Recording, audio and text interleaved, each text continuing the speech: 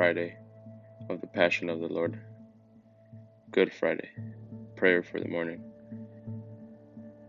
Behold the wood of the cross, on which hung the salvation of the world. Come, let us adore. Glory to the Father, to the Son, and to the Holy Spirit. He stretched out his hands as he endured his passion. This psalm, prayed by the dying Jesus, reveals the two sides of the cross. In death lies the promise of life. In life, the remembrance of death. In the Lord's death and resurrection lies our redemption. Psalm 22. My God, why have you forsaken me?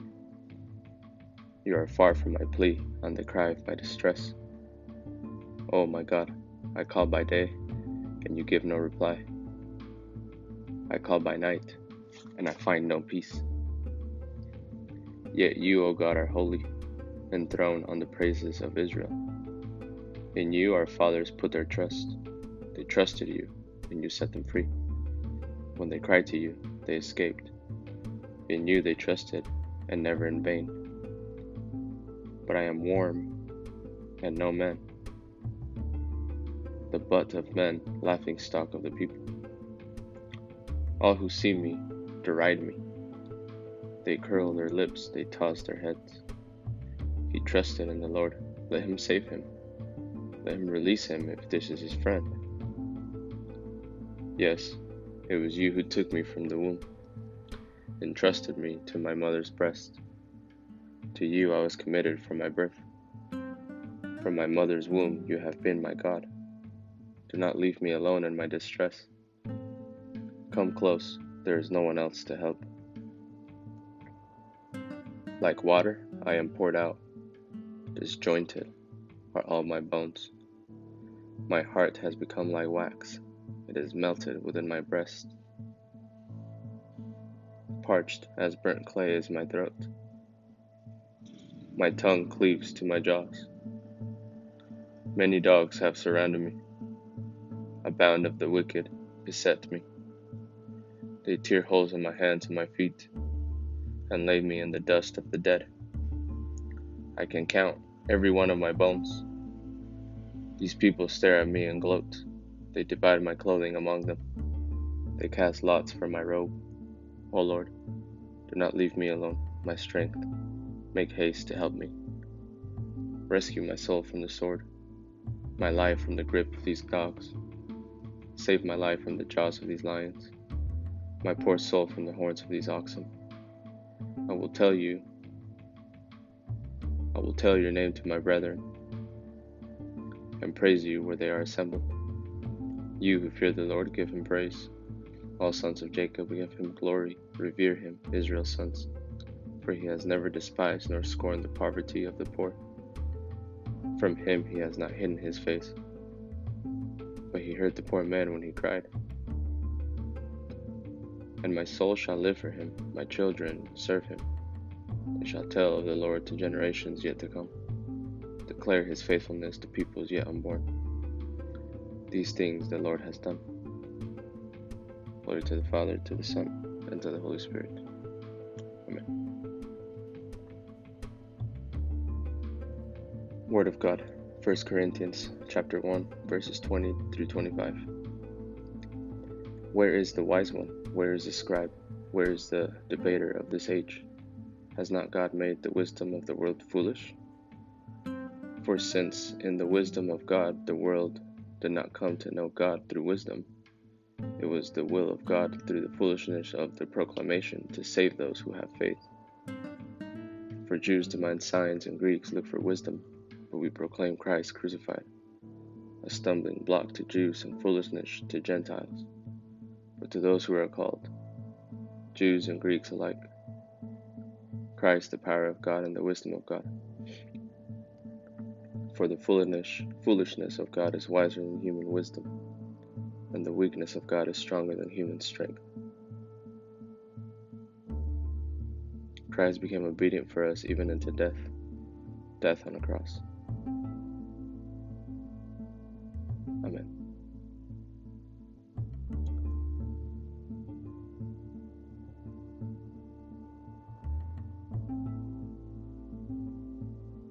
intercessions. Let us lift up our eyes to the Son of God upon the cross. Through your passion and death, save us, O Lord. You fought against Satan. Through your passion and death, save us, O Lord. You knew hunger and thirst. Through your passion and death, save us, O Lord. You endured the weariness of the road. Through your passion and death, save us, O Lord. You had nowhere to lay your head. Through your passion and death, save us, O Lord. You were rejected and abandoned. Through your passion and death, save us, O Lord. You did the will of your Father. Through your passion and death, save us, O Lord. Personal intentions. At this time, I want to invite everybody listening to pray and ask whatever you hold deepest in your heart. I pray that through the death of Jesus that we celebrate today, that we might find the courage, the forgiveness, the hope, the love, the mercy that we so desperately need, and of the whole world. Psalm 22 was written by David. David was a servant of the Lord. He was a king.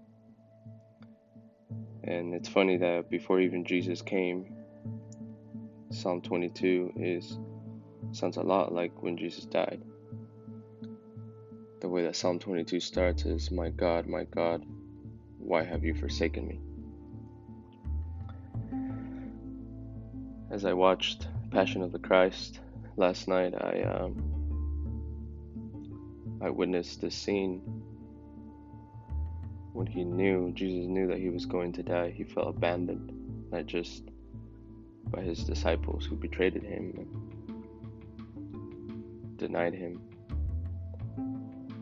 The people, the Jews, the Pharisees, all he had left was him on the cross. He looked up to the sky and he said, my God, why have you forsaken me? That is a very relatable thing. Sometimes we may feel abandoned. We may feel tossed to the side by society. But if we look up to the sky, we can find hope. We can find courage. And most of all, we can accept the will that God wants in our lives.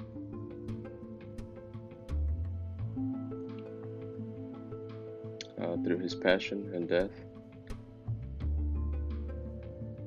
of Jesus and through the fight against Satan, let us all get rid of any obsession that we have today. And let us accept God's will. Amen.